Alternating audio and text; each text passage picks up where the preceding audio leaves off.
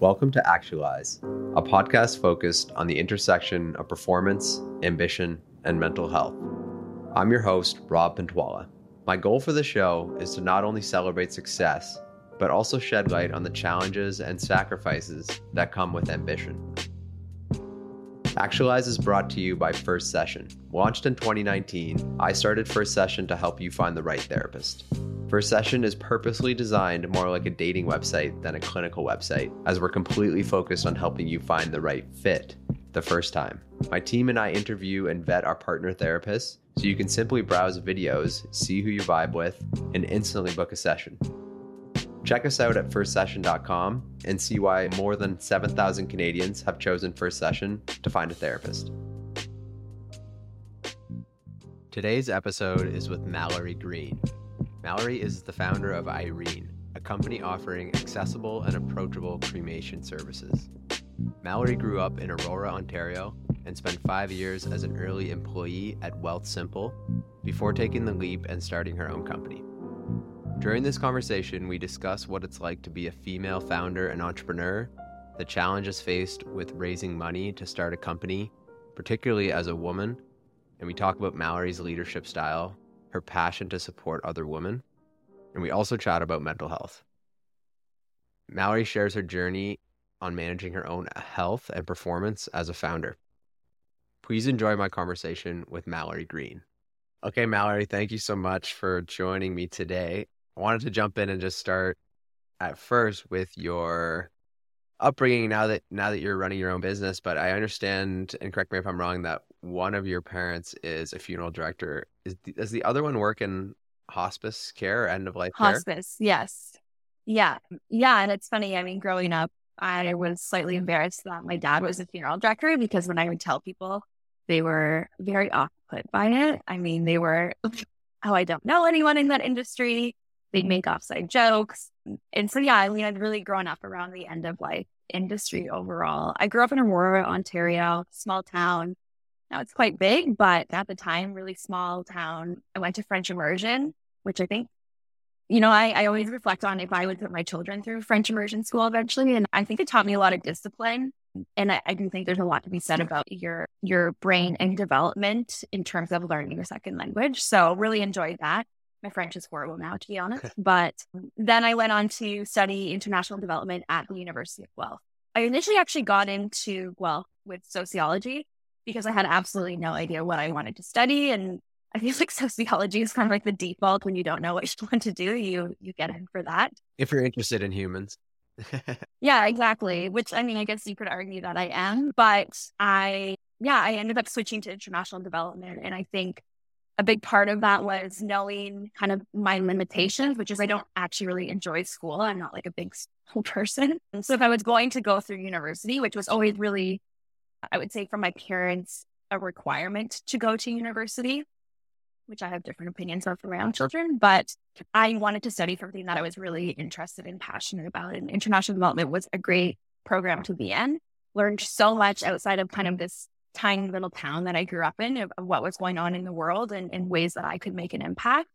And then I graduated and really had no work experience. A lot of people are diving into co-ops and getting a lot of real work experience, but I had none when I graduated. So I was a little lost when I graduated, but ultimately here I am today. So it all kind of unfolded appropriately. Yeah.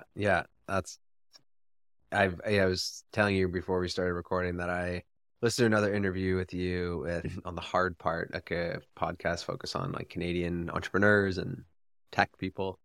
And you were kind of saying that you felt pretty like unprepared and under experienced, I guess, graduating and just like looking for a job. And you mentioned like you taking your first job in tech and how that experience was for you. But I guess like my question is more about when did you know that you wanted to be an entrepreneur or start your own business? When did that kind of bubble up for you?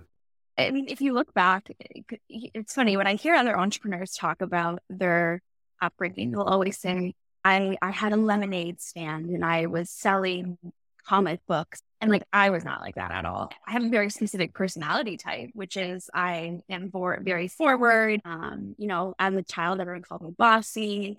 But honestly, if you asked me when I was younger what I wanted to be, I would have said a mom. And I also really wanted to work at Zellers. Anyone who knows Zellers, if you're my age, you know. But honestly, now I look at that obsession with Zellers as I actually just was really interested. I liked the cash register, and my grandfather ended up buying me a real life cash register. So I didn't have these kind of ambitions growing up. Once again, I've kind of moved through my entire life being open to where I end up. It wasn't until I was spending time at Wealthsimple where people kept saying to me, when are you going to start your own thing? And it's not something I had ever thought of for myself.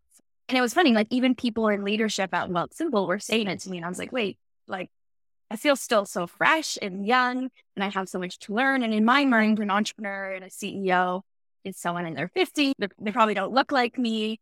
So it wasn't really anything I ever thought for myself, but it was really people pushing me to start looking into what that could be for me. And I think as I spent more time at Wealthsimple, I recognized that I was really talented. Like I really can get shit done. And yeah, I'm a, what's it called, a generalist. So I can do a lot of different things. And I feel like that's a good trait for an entrepreneur and a founder. So over that time, I kind of just started exploring what that would look like for me. Yeah, yeah. It sounds like you kind of just like at some point just like kind of embraced your personality type as you referenced, like being forward. Like tell me a little bit more about Yeah, that. Did you yeah. go through any phases where you were like trying to like hold your personality in if you like hurt anyone's feelings or Oh, anything or absolutely. I mean, I think, yeah. I mean, even to this day, people are like, you're too much. And I was just like, I don't care. But, you know, like Louise tells a story of when I was about 4, and my brother's 3 years older than me. We were at a play place and this little boy kept pushing me. And my brother's like very quiet. And so he kind of was just like not saying anything and he was getting pushed as well. And my mom said, I just turned around and screamed at him. And my mom always says like, I came out the womb a certain way. Like I've always been who I am. And I think through high school, you know, you could feel very insecure. You're trying to kind of blend in. And then even for university, I mean, I've had my fair share of feedback about kind of who I am as a person. But just with, I think, work experience, like when I started working at Wealthsimple, that's when I started to feel really confident and secure in who I am because the people around me saw that in me. And so it really honestly has just come with time. I mean, I'm 30 now and I think there's just so much confidence that with age, but definitely my entire life I've been told specifically by a lot of men that I'm a bit too much, but I mean, I am who I am. I can't change that. And I think that worked to my benefit as a founder. I mean, I always feel like I was born to be in this role. So it's exciting. It's had challenges along the way. I love that. I love that. It sounds like your mom has been important in kind of encouraging you to be yourself. Is that right? I also heard you mention her as I think you referred to her as your chief emotional officer. Exactly. Yeah. I mean, running a business is really difficult. There's some days where you're just like totally defeated. And my mom, my entire life, like my mom's my best friend. She has been such a huge support. People often will say to me, like, once again, how did you become this certain way? And my mom will say, I just let her be who she is. And like, I think that's brought me to the point I am today. She's just I'm very, very different from my mom. Like my mom she's friends with everyone. She's very quiet. Like she just is totally, and I'm just like this like wild card of a person. But she just allowed me to be that way. So my mom is an incredible human and I'm really lucky to have her. But I can't even imagine when I'm a mom and if my daughter's like I am, like the two of us are going to be the scariest people on earth, but it'll be fun. So your business, for those, and I'm sure people heard the intro with me talking about Irene, but maybe we can hear from you. Like, what does your business do and how long have you been doing it? Yeah, so Irene focuses really on simplifying the end of life process for families. So today we really focus on the funeral aspect. And, you know, when someone dies, it's not a conversation that most of us have had. We haven't planned for it. And often families are thrown into the process of funeral arranging. It's overwhelming, very burdensome, expensive. And so what we do today is focused on immediately after a death, kind of supporting families through that funeral arrangement experience. We exist because I think the industry is very outdated. I don't think it serves a lot of consumers' needs today. And I mean, if you look at every other industry that exists, like there has been steps towards innovation and accessibility to services. But I mean, the funeral industry has stayed in one specific spot for like over 100 years. Really, it hasn't changed. And so Irene kind of is just a refresh on the industry. We currently operate in 5 different provinces, and we started about almost 3 years ago now, which has just been a whirlwind. Like, I can't believe it's been 3 years. You and I kind of started around the same time. But yeah, no, it's been an incredible journey. And I think, entrepreneurship is really hard, but ultimately, when we get feedback from, it sounds so cheesy to say like changing people's lives, but honestly, that's what we're doing. Like, we're really making a painful experience a little bit easier for families. And so, yeah, we've definitely been lucky enough to serve thousands of families and continue to grow our services. I love that. I love what you're saying about the feedback too, because I personally, I can get disconnected from what I do pretty easily. I mean, I'm sure Yeah, you can too. Like, literally sit behind a screen and like talk to people on Slack, and you're like, okay, what's actually happening here? And right. you're literally helping families when a loved one dies. Yeah, truly like one of the worst times of their lives, right? And yeah, you have those really hard days, and then I'll get feedback from a family, and once again, it's so cheesy, but it makes it worth it because I think about what both of us are doing, like, actually makes an impact in people's lives substantially. So Yeah. it's hard. I won't say I underestimated how hard entrepreneurship is, but you keep just putting one foot above in front of the other and making it happen. Yeah. So, and I understand that you quit your last job without fully knowing what you were going to do, right? But Mhm. you knew you wanted Yeah. to start something, but you weren't, maybe you had this idea, right? But you weren't necessarily like, you didn't do like the side Yeah. hustle thing and like completely No. kill yourself No. before, No. pointed. And that's what in my mind. I remember my co-founder and I were talking at the time, and we were trying to do the nighttime hustle Slack thing.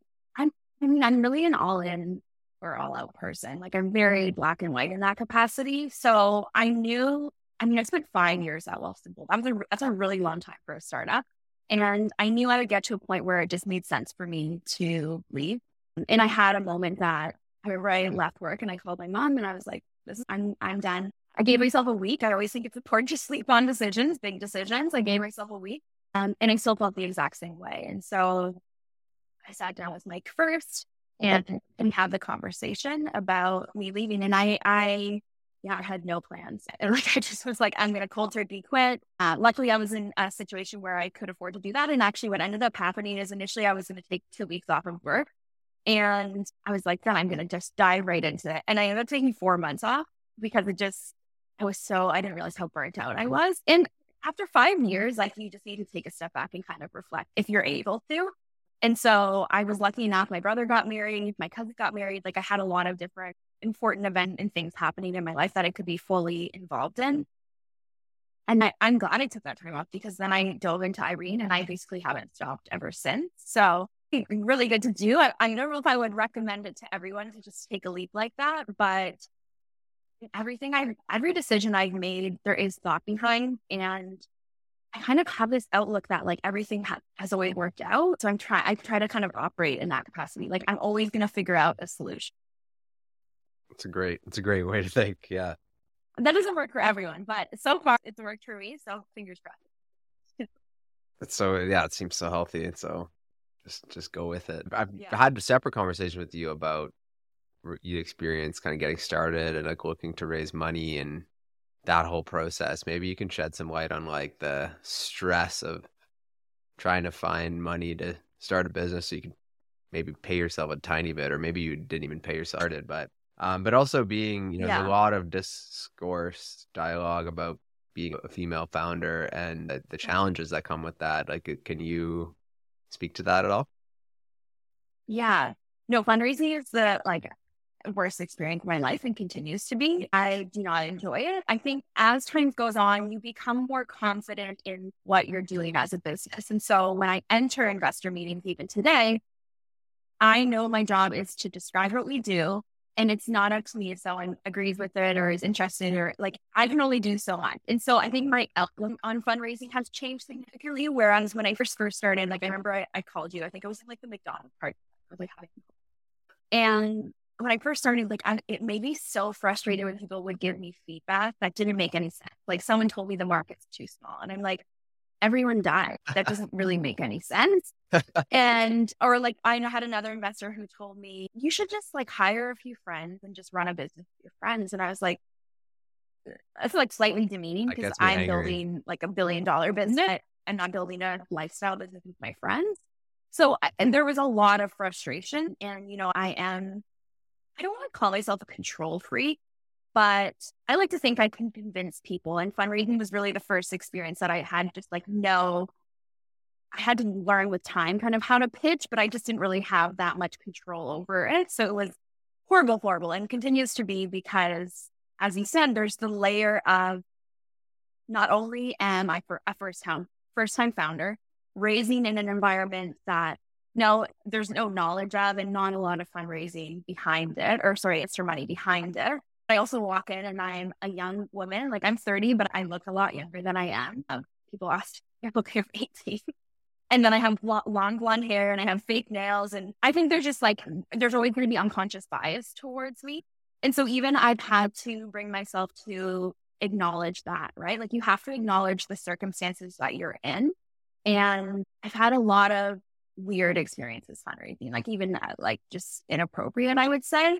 But we're so lucky in terms of who ended up saying yes to us and that we brought on as investors are just incredible people. So everyone that has rejected us, I'm so thankful that they're rejected us because I just think ultimately you end up, once again, my outlook is I end up where I need to be and with the right people. And not to say it hasn't been incredibly stressful, but definitely, I've gotten to this point, so I can only keep going. Yeah. Yeah. What about some of the challenges specifically about being a female founder, or even just like we even talked a little bit, I remember, about some of these kind of like investor funds that almost claim to be like just for women and like women supporting women. Like, what do you think about the concept of women supporting women? Is that is there two sides of that coin or controversial what? question. Oh yeah, I have a lot to say about it, but I have to put my PR answer on here. So it's interesting. I'll tell you a really funny story. And this is actually, I'll then talk about some of the women fund. But and I hope he's listening to this, on LinkedIn, we saw someone who said they had no women in their angel investment portfolio. And they're looking to be connected to really interesting people doing interesting things. And so we reached out and we had a phone call with this person. First of all, this person looked like they hadn't brushed their hair in like 4 years. And I just think like, I always, as a woman, have to come looking like I am so presentable. Like there's the double standard there, like I even saw that Sam Friedman guy or whatever, like he was playing like, just as you said that, he was playing like video games while he was pitching, where I have to be like Barbie robot. Like I'm perfect. My business is perfect. Like it's insane. Like going into those meetings is just, I shouldn't use the term insane, but anyways, coconuts, I'll say. And so then you go into them and he goes, well, I don't really like that none of the big funds have invested in you. And in my mind, I'm just like, if that's everyone's outlook, women will never be funded because no one's funding women to begin with, especially the bigger firms. And so then if all the angel investors don't invest in you because no one big is, we're just in this constant cycle. And honestly, that experience is a direct reflection of fundraising as a woman. And I remember in that meeting, like, he was like, why don't you get back to me in September and we can kind of reconvene. And I was like, we're going to be done fundraising by then. I'm not getting back to you in September. And like, I got to a point now where I have so much confidence in those meetings because you're either in or you're out, and also don't disrespect my time. So that I honestly think is such a big reflection of fundraising as a woman. And yeah, I am a girl's through and through. Like I am a feminist. I love women. I think my experience with a lot of women's funds today have been that there is so much work involved to get very little capital that it's a disservice to women. So I'll give you an example. We had an investor that we were connected to in Austria. He's kind of like a small angel fund with a group of people. I hadn't even had a phone call with him. He got the pitch deck and he was like, I'll give you $300,000. Like that was it. I still spoke to him. He was in. It was done. And like at the stage we're at, like once again, like we have some revenue. I mean, we have a lot of revenue, but we have the validation for what we're doing, but we're not at like the Series A level where we have to have a lot of things in order, right? It was a safe at that point. Whereas I have spoken to some women funds where I really have to jump through hoops just to get $15,000. And once again, I think if we're really talking about moving the needle on funding for women, at the stages that they're investing in, these like smaller angel groups, you're either yes or no. Don't drag people along. Don't say to go reconnect. You have to be more, just more straightforward, because I would say a lot of other funds are just yes or no. And it's so much easier for entrepreneurs. But that's been my experience with a lot of the women-based funds. Not to say that they're not supporting women. I mean, they are investing. But I think that there's just a lot of time wasted. And as women, like, we already have so many obstacles already. Like, I think that's my biggest piece of feedback today. And I hope to see that change. I had a fund who I'm really telling the dirt for you today. So I hope a lot of people listen to this. I had a fund that, and I won't name who they are, but I mean, there's not that many in Canada. Like, I've definitely been ghosted by some women funds, but the one that really sticks out to me was I spoke to them and I was supposed to speak to one of their investment analysts, and instead they put an intern on the call with me. Once again, like, don't disrespect my time. This person had clearly never done like an investor call before.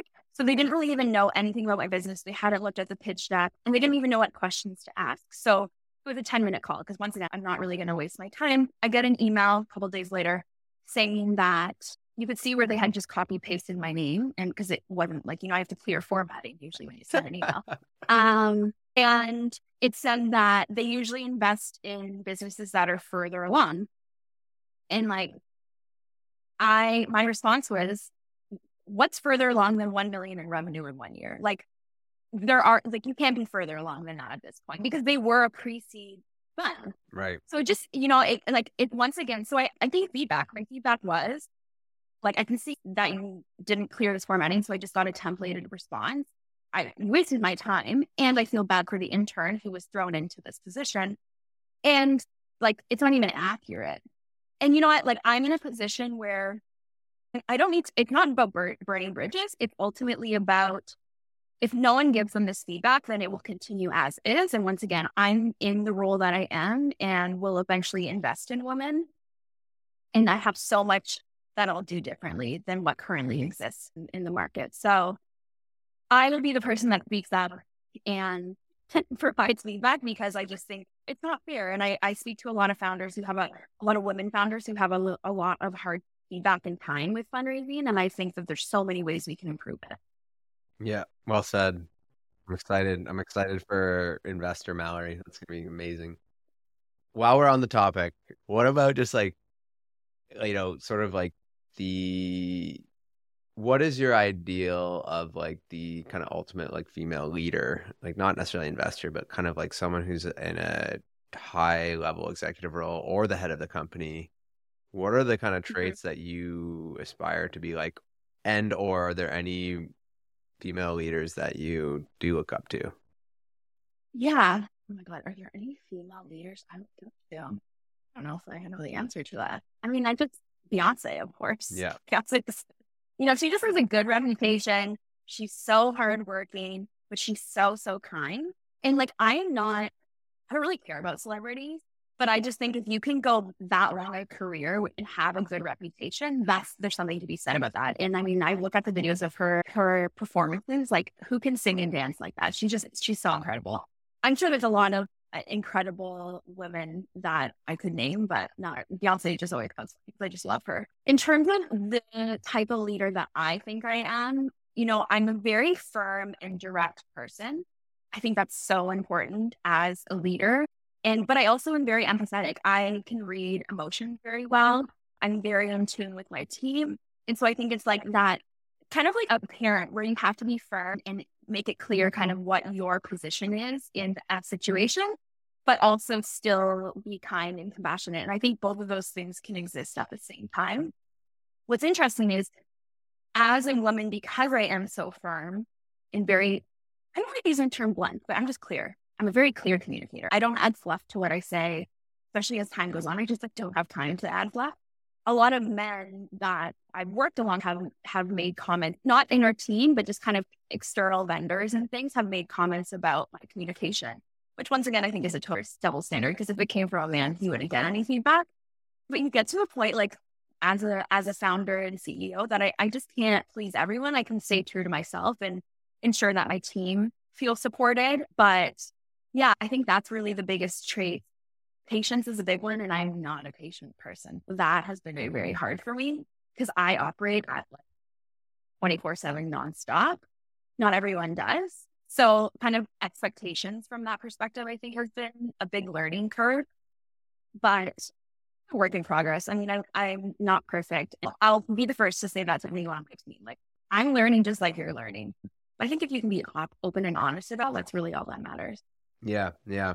What you said about the double standard there, we're kind of finally seeing more conversation about that. Like, I think Adam Grant just posted an article in like the New York Times or something about like the double standard of like men and women, and kind of like coming across as bitchy versus coming across as confident, and like that's that whole thing. You know how many times I get called snarky just because I said like just one line? Like, it's like. And that just sounds like there's a total oversell. It's just like the hill that you almost have to keep climbing over and up, right? It's like nonstop. Like, it's not going away, right? What do you? No. And I think once again, I got to the point where I released myself from other people's opinions of me, because I know myself so deeply and I know where my heart is. Yeah. So let's talk about that. Like, so I'm kind of maybe guessing here too much, but I think like if I'm as a man, no, like if I was a woman, like I would be, it must be exhausting if you want to be firm and, be strong, and you're coming up against this kind of opposition all the time. That's completely exhausting, right? Like, you say you've released yourself from some of that because you know who you are. Like, so it sounds like there's a lot of kind of like self-confidence tied up in that, or at least like, your like self-esteem. So, do you think that's maybe a missing piece, or like kind of one of the missing pieces for kind of women taking the next step? Yeah. Like, I think women are taught that, like, we shouldn't be overly, I mean, we're literally raised in an environment where it's like the whole Barbie movie, which is like, just be a specific way. Like, don't be overconfident, don't be cocky, like all of these things. And so we're just told to be less, right? And as I said, my entire life, I've been a very specific way. But I mean, I probably always cared about what people thought of me, especially if someone would say something that wasn't true. And I've had experiences like that over the years where I've had people, once again, external people that we've kind of worked alongside that have said things about me that aren't true. And I remember like the very first incident of that happening, like I was so upset. I called my co-founder. I was so upset about it. And I was like, they're saying this, and like, that's just not true about me. And he's like, yeah, it's not true about you. So like, we need to move on. And I think once again, it's come with age and time where I can't preoccupy myself with that. I can be who I am, and what people think about me, I don't really care. I only care about who I love, what they think about me, like my mom, my dad, my brother, my friends, etc. But I think definitely like confidence is built over time. And I still have moments where I kind of shrink a little bit, like especially even going into investor meetings where I'm kind of like, okay, pull back a little bit, or I don't feel as confident. Like, I mean, every day there's times where I'm not feeling confident, but women always say that they feel that way. And then they get in a room with a bunch of like CEOs or leaders, and they're like, oh, like you're just a human, and you're not perfect, and you're not the smartest person in the room. I can be this too. Like, I can be a CEO too. And I think, the more business people you meet, you're just like, oh, wait, I think I might actually be a better business person. So it's come with meeting people and time and all of those factors, but I still have moments of insecurity for sure. Because people will give you feedback that makes you insecure, but you just have to bounce back. That's great. It's so interesting that, it's just the kind of what can just live in your own mind, right? Like, what can kind of hold you back? Oh, for sure. It's like imposter syndrome, right? But I remember like years ago, we had a woman come in to speak to all the women at Wealth Simple about imposter syndrome. And she said, like, people who don't have imposter syndrome basically are like psychopaths. Like like actually psycho sociopaths. Like it's normal if you're a high performing person to have imposter syndrome and to feel not always confident and to like reflect and maybe even judge yourself. Like I think there's something to be said about being so in tune with yourself and wanting better, like constantly pushing myself to be better. Because I think people who don't, that eventually backfires. I mean, a lot of the tech people who just, they get like so beyond themselves and then it all comes crumbling down. I think it's good to stay kind of aware. Yeah, not be like a psycho who's super confident all the time. Yeah, you're here. That's a bite. You can fight a psychopath. Yeah. Maybe to close out the topic, in the interview I referenced before in the other podcast, you mentioned that if you had kind of like unlimited money, then you start a foundation for supporting women. Yeah. How would you support women with that foundation? What kind of things would you do? Yeah, I mean, I think, and once again, my PR team's gonna not like me saying this. I look at what is happening in the US and I think we are taking such far steps back for women globally. You know, I think what's so important for women is like education and access to, or just like reproductive rights and like even think about like your menstrual cycle and ensuring you have access to tampons and all of these things that essentially end up having women in a really good spot by the time they enter the workforce and can contribute to society. I mean, I don't know what the stat is, but I think is the world more higher percentage of women? I think it is. I think so. Yeah. But like half of the population, we're doing a huge disservice to. And once again, we're taking major steps back to women's rights. And so when I say like, you know, I can't outline specifically what that would look like, but I think there are so many steps in terms of education that could support women in getting what they need to be great members of society and not just be a womb that carries children. I mean, if they want, I'm a feminist. So if you want to be that, I love that for you. But if you want to be a CEO, I will also help support you in that. You know what I mean? Like people often say like, am I a feminist? I don't know if I am, but a feminist is just like, you believe women should be able to be whatever they want to be. Mm-hmm. And that's what I believe. And so, yeah, I would look at it from kind of the education, reproductive rights aspect, I would say. Those are topics that are very important to me. So when I sell my business for $1 billion, that's what's going to happen. I'm very excited for that. I'm very excited for that too. I'd love to. Is there any times when you're like deflated and like lose motivation? Like what drives you? Oh, what do you mean? All the time. Right. All the time. What drives me? Well, you know, like having a bigger team now, it's like they all depend on me to keep going. And I remember I saw a conversation with Joanna Nix and she said like she went into a team meeting and this is probably not even going to be appropriately paraphrased, but she basically said that she was in her car and she was feeling a bit defeated, but she knew like as the leader, she had to go in and like her job is to pump everyone up and get them motivated and excited about what they're doing. And so sometimes you just have to put on a face and approach the day like that. In terms of like, I am a workhorse. So like, I mean, I work basically, everyone's always like, what are you doing this weekend? Like probably work. And I have the balance that I need. Like I have a nice work-life flow, I would say. But I think I'm so deep into this now in terms of almost 3 years in. And I have people who, you know, some of those investors who didn't believe that I could do it, they definitely motivate me. That's how I'm driven. It's like when people say, you know, when people say like, oh, I don't know if this will work. That's like really what drives me forward. I'm like, I will show you that this is going to be $1 billion business. But like, you know what? I know myself. So if I really work with the ebbs and flows of motivation. So if I'm having a day where I'm just like not dealing with it, I'm going to run with it. Maybe I'll do something like more admin type things that are like putting a lot of brain power, because then I have times where like I work like full day and I'm just full speed and I'm doing so many things, right? I don't think you can operate at 200% every single day. I think you have to just kind of know yourself and run with that.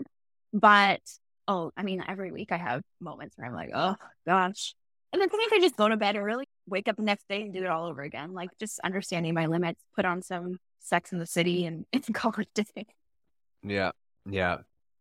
you have to be so kind to yourself as an entrepreneur. And, Kim was the person who told me that athletes really like they have recovery and rest time. Like that's so critical to what they do on a day-to-day basis. And I've dated athletes and like I've never seen people take rest and recovery so intensely. And entrepreneurship should be no different than that. Like we should be having those times where that's like you're doing a sport, like you're risking a 500-kilometer dash or whatever. Like it's like 500 kilometers. Yeah. So I think it's really important to be aware of that and take the time, take a step back every so often. It definitely brings more creativity and thought when you take a step back and just have some time to just chill and then kind of get back at it. Yeah. Yeah. On the note of resting and motivation, what are the other, maybe, I mean, I know there's more conversation now about like mental health and I mean, in general, mental health, but being a founder, Yeah. how's your mental health been in the last few years? And have you like invested Yeah. more in that than before? Or have you, like, where do you hold that in level of like your performance as a founder? Yes. Well, it's interesting because I think like as a human, I've always been a high functioning anxious person. And I didn't really actually know that not everyone feels anxious until I was at Wealth Simple and I was talking to one of my coworkers and she's like, I'm describing how I always have a pit in my stomach. She's like, like not everyone has that. Like you need to probably speak to someone. And I was like, wait, not everyone's anxious 24/7. I literally just thought that was the case. I mean, anxiety definitely is a family thing. I think a lot of people in my family have anxiety and I describe as high functioning because I don't have like social anxiety. I'm not like paralyzed by doing anything. I just cannot stop. Like I wake up and I'm like, I have to do 400 things today. And by the end of the night, I'm like, I did not do enough. So it was just like constant.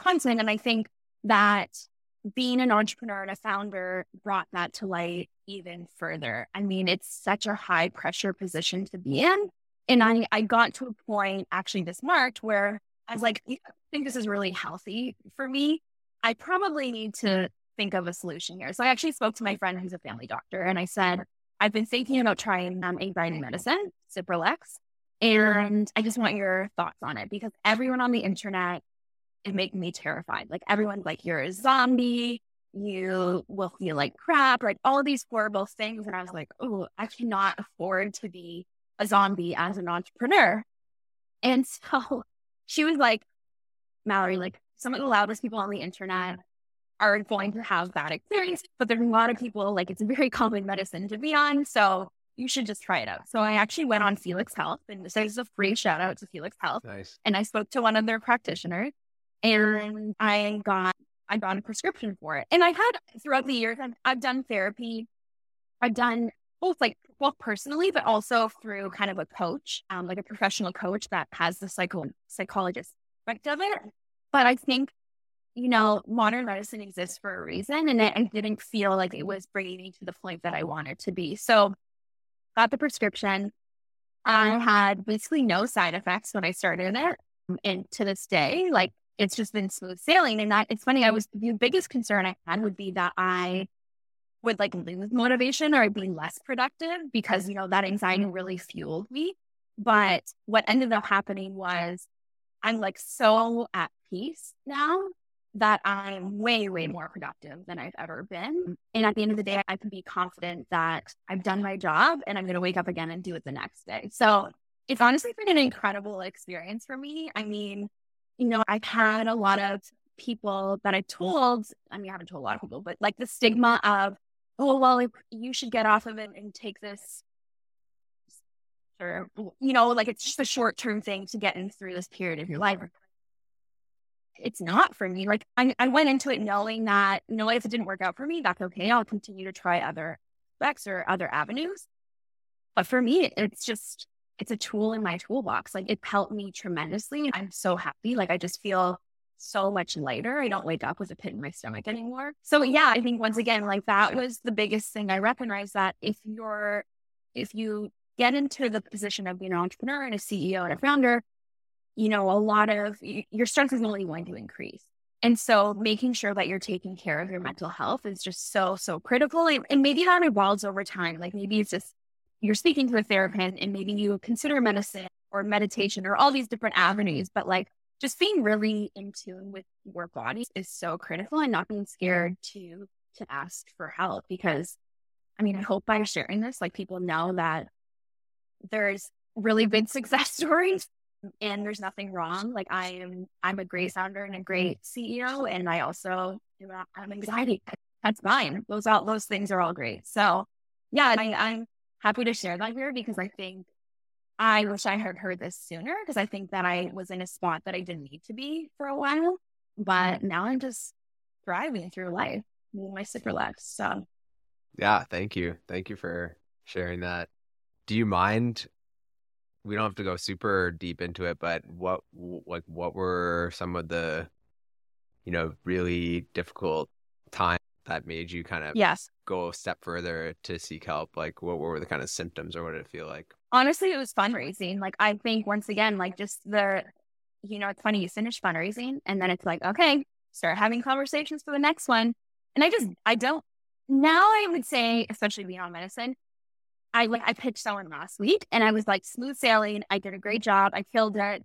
It doesn't bother me as much, but a bunch of things happened in the business in terms of like we had some employee like going off, and we had fundraising stuff, and all of these things were happening at once. And it was just like, okay, I need to take a step back and just think about myself, because I can't support the business if I'm not supporting myself ultimately. So I really think it was just like a build up over 3 years. I'm sure that I also had like an element of depression too, just because like, I mean, the winter's so rough already. And this was kind of January through March, and get in a mode when you're an entrepreneur where you're just like, I feel like I'm just like spinning my wheels every day. Like it's just, like I'm not taking steps that I need to. And I'm kind of really in the weeds of operations. And so I think it was all of those things in combination that made me just think, you know what? I'm going to do this. And funny enough, I also put my dog on Prozac, which is very controversial for a lot of people. I mean, Prozac exists for dogs. He's all very nature. And him and I now are living our best life. So he's chilled out. I'm chilled out. We are very happy. So good to hear. That's great. Do you view yourself as a founder and entrepreneur? Like, do you just maybe this is a bad question because you're just like so immersed in it, but do you view this phase? I mean, you've talked about like post exit, like doing kind of what you want to do. Like, do you view this as kind of like a more of a shorter term kind of thing for you, like a sprint, and you just kind of gotta keep your head? How do you think about this, or do you think you'll like just continue like finding new opportunities? Like, how do you maybe again, maybe this is a hard question to No, answer. that's a good question. I think like I'm always like, I don't know what will happen with Irene in the sense of where we end up. And do I run this for the rest of my life? Potentially. Do we sell it? Potentially. I mean, who knows? Once again, I just go with the flow of my life. I take it one day at a time. But I think as an entrepreneur, like my co-founder and I always say that we'll continue to build businesses together. I think I'm in my element. As I said, I feel that this is where I'm meant to be. I always have ideas. Like it's funny, people approach me and they're like, do you have ideas? And I'm like, constantly, because every day when I interact with people, I'm thinking like, it's horrible because they're telling me like something in their life that's a pain point. And I'm like, how could I build a business around this? So, I'm that type of person. Like, I just think there's so many cool things and that have yet to be built, and that can help people in their day-to-day life. So definitely I will always be an entrepreneur. And as I said, I mean, I'm taking it day by day because I mean, the world is, there's a lot going on right now. And as an entrepreneur, I think especially the last year for a lot of people, it's been challenging.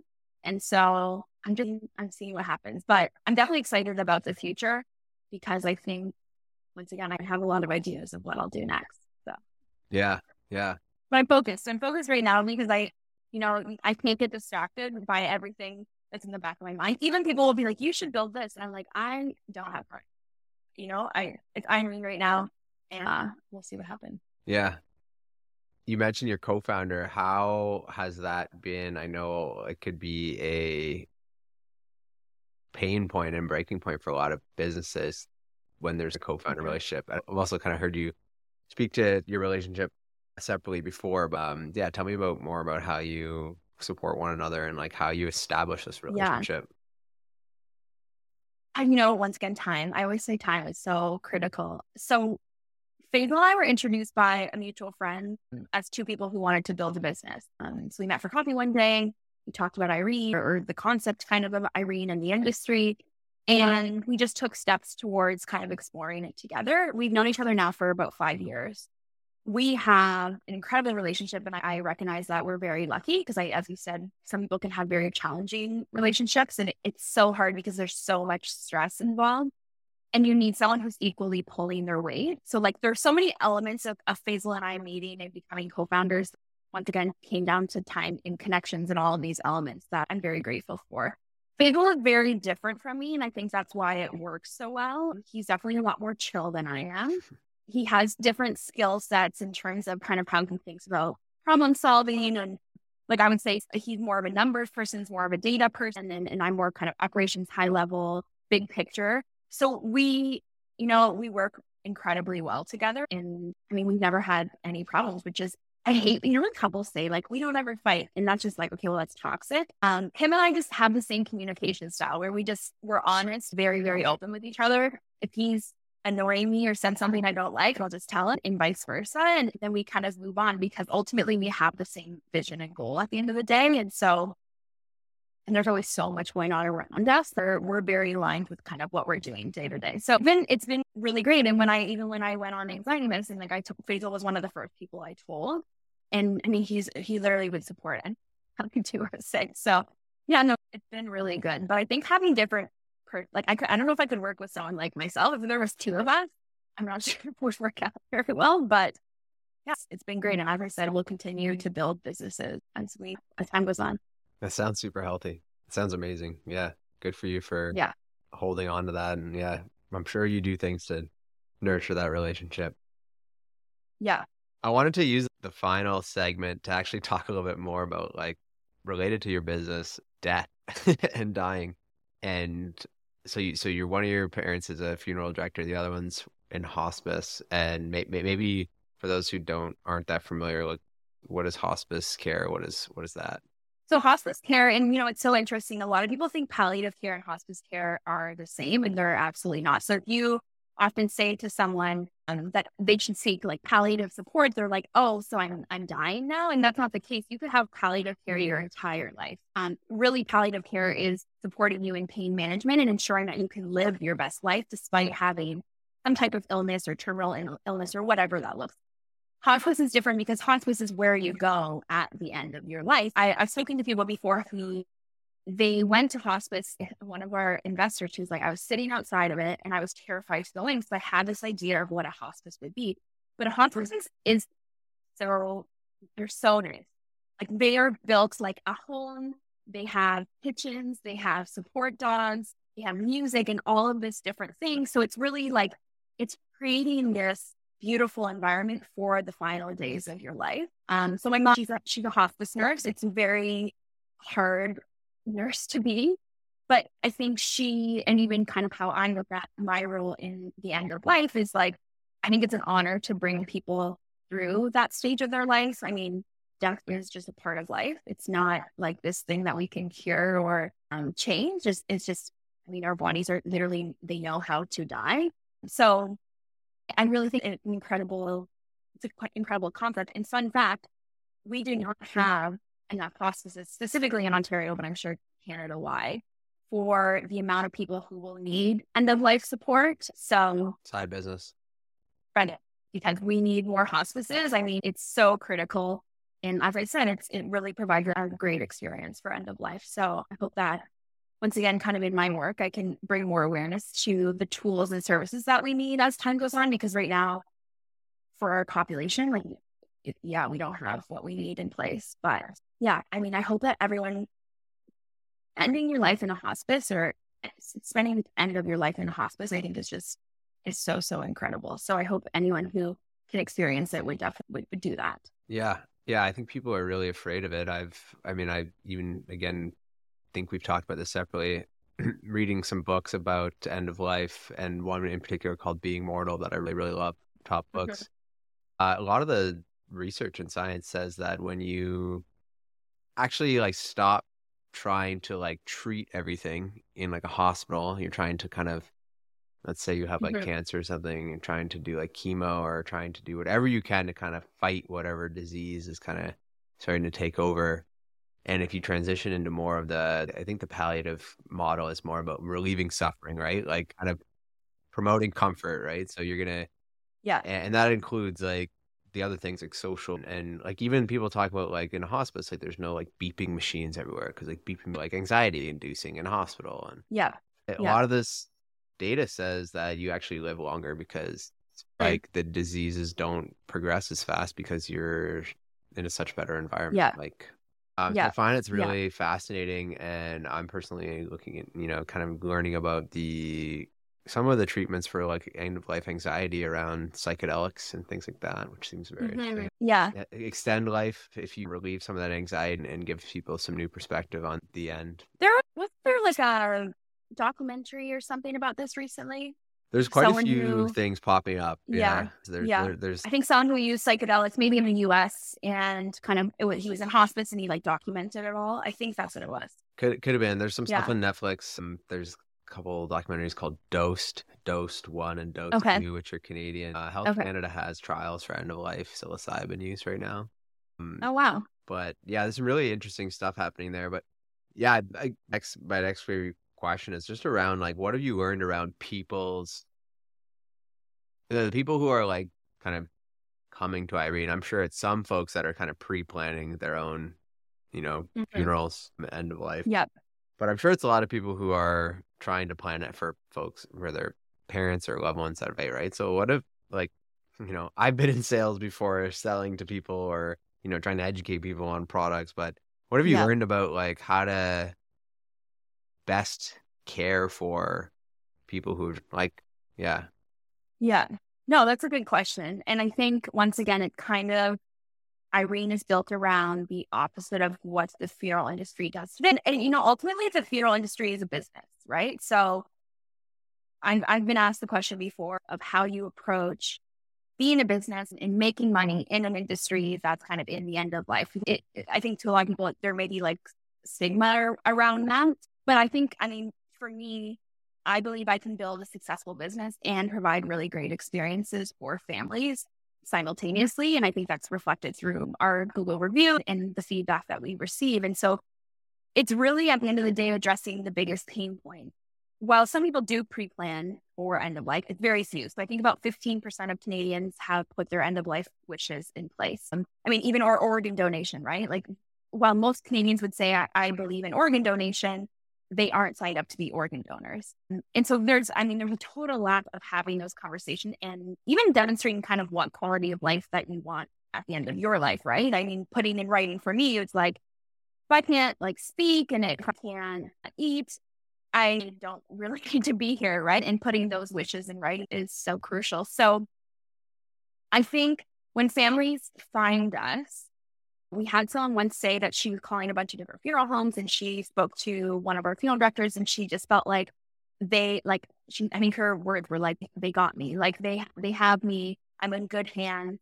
And our goal is to remove a lot of the burden of that experience from their lives. So one is like not having to go in person as soon as you lost someone, speak to space, sign all this paperwork that's repetitive, be shown a specific urn that like has specific lighting so that you think it looks nicer than the one that's in the basement in the darkness because it's cheaper.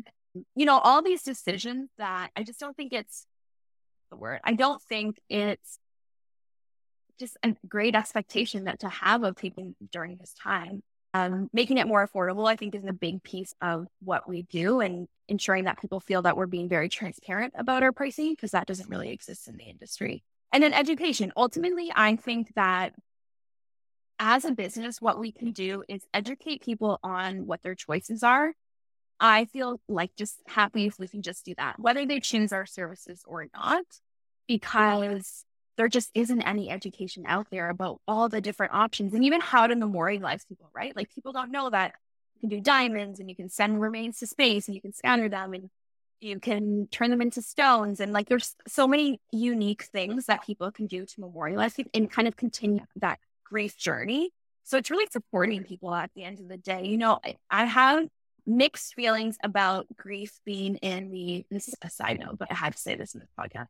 I have mixed feelings about grief being in the mental health category because I don't know if I believe that grief is mental health. I think grief is just grief, and it's, as a normal experience that we all go through. And so I think, like, I mean, when you look at a lot of people talk about like the 5 stages of grief, and I mean, that doesn't really exist. I mean, everyone grieves differently. There's different types of grievers, and it's interesting. Like, having a very different approach to end of life, I think, has been critical. And as we were talking about, reading a lot of books, even kind of as people get diagnosed with terminal illness, in the stages that their families go through in terms of conversations and planning, all of that has really helped me in providing a service that I think just supports families in the way that they need. And I kind of think at the beginning of this conversation, we talked about the feedback that you can get from people, and really demonstrates that you made an impact and you helped them during that time. But as long as we can continue to do that, I will be happy. I would love to get into the world of supporting them kind of in that first year, because there's so many things that people don't know about what happens after somebody dies. The last thing I'll just say is that what often happens when somebody uses our services, what we call at need, so someone has died and they require our services, what happens is the people reflect on their own wishes. So there's this natural transition into pre-planning that occurs. And I think, once again, if we can get people to kind of think about what they want for the end of their lives and how they want to be, that's a major win, because ultimately, as a society, we need to be having more of those conversations. Yeah, I love that. That's incredible. I've witnessed my father-in-law's passing, and a lot of chaos can ensue if there's not a great plan in place. And it's like it's just like so thoughtful for people to do it themselves instead of leaving it to their loved ones, right? I mean, it's hard to do, obviously. But it's like, what an amazing gesture, like, generous. Awesome. Is there anything else that you wanted to share on the topic of mental health, being an entrepreneur, running a business in the death industry? I mean, I think you a lot of good information today. So I hope a lot of people listen to this and enjoy it. And if I don't really have any more to share, I mean, I think it's, I'm on TikTok and I always see people saying, like, day in the life of an entrepreneur. And I'm like, they like go to Pilates and then they go out to eat and then they're with their boyfriend. And I'm like, at what point do you work? I think sometimes social media cannot be a reflection of entrepreneurship. And I think both of us know that. So if you're in it and you're like, why is my life not looking like this? I think that's just not a true reflection of building a business. And it's hard. It's very hard. But as I say, approach each day, put one foot in front of the other, and just be kind to yourself, because it is very challenging. But, hopefully everything we're doing pays off in the end. Then there's still so much to come. So I appreciate you having me, and hopefully I provided some wisdom. I don't know. Well, at the very least, you inspired me. So thank you for crushing it and just being a powerhouse in the entrepreneur category. So thank you very much. And Thank you. So where's Irene at, and where can people find you? So Irene, spelled Eirene, which means a state of peace. People always say, where did that name come from? And Irene really is a reflection of what we want our families to feel when they're interacting with our services. So everywhere it's just Irene. So irene.ca, Instagram Irene, Twitter Irene. If you want to find me on LinkedIn, my name is Mallory Greene, which you'll probably see at the title of this. Always happy to connect specifically with women founders. That makes it sound like I don't want to speak to men, but women take more of a priority in my life. So happy to connect with anyone, and whether it's just provide feedback or just be kind of someone to listen to the struggles of entrepreneurship, I'm always happy to do that. Love that. I love that invitation. I hope people take you up on that. So thanks, Mallory. And I hope you have a great afternoon, and real pleasure speaking with you. So thanks again for coming on. Yeah. Thank you so much for having me.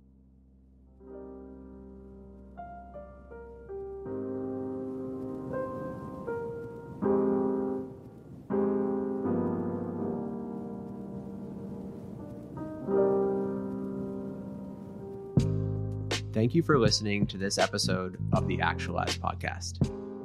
You can find the show notes for this episode, as well as all other episodes, at firstsession.com/podcast. If you like this podcast, please leave us a review on your favorite podcast platform. Thank you again, and we'll see you next time.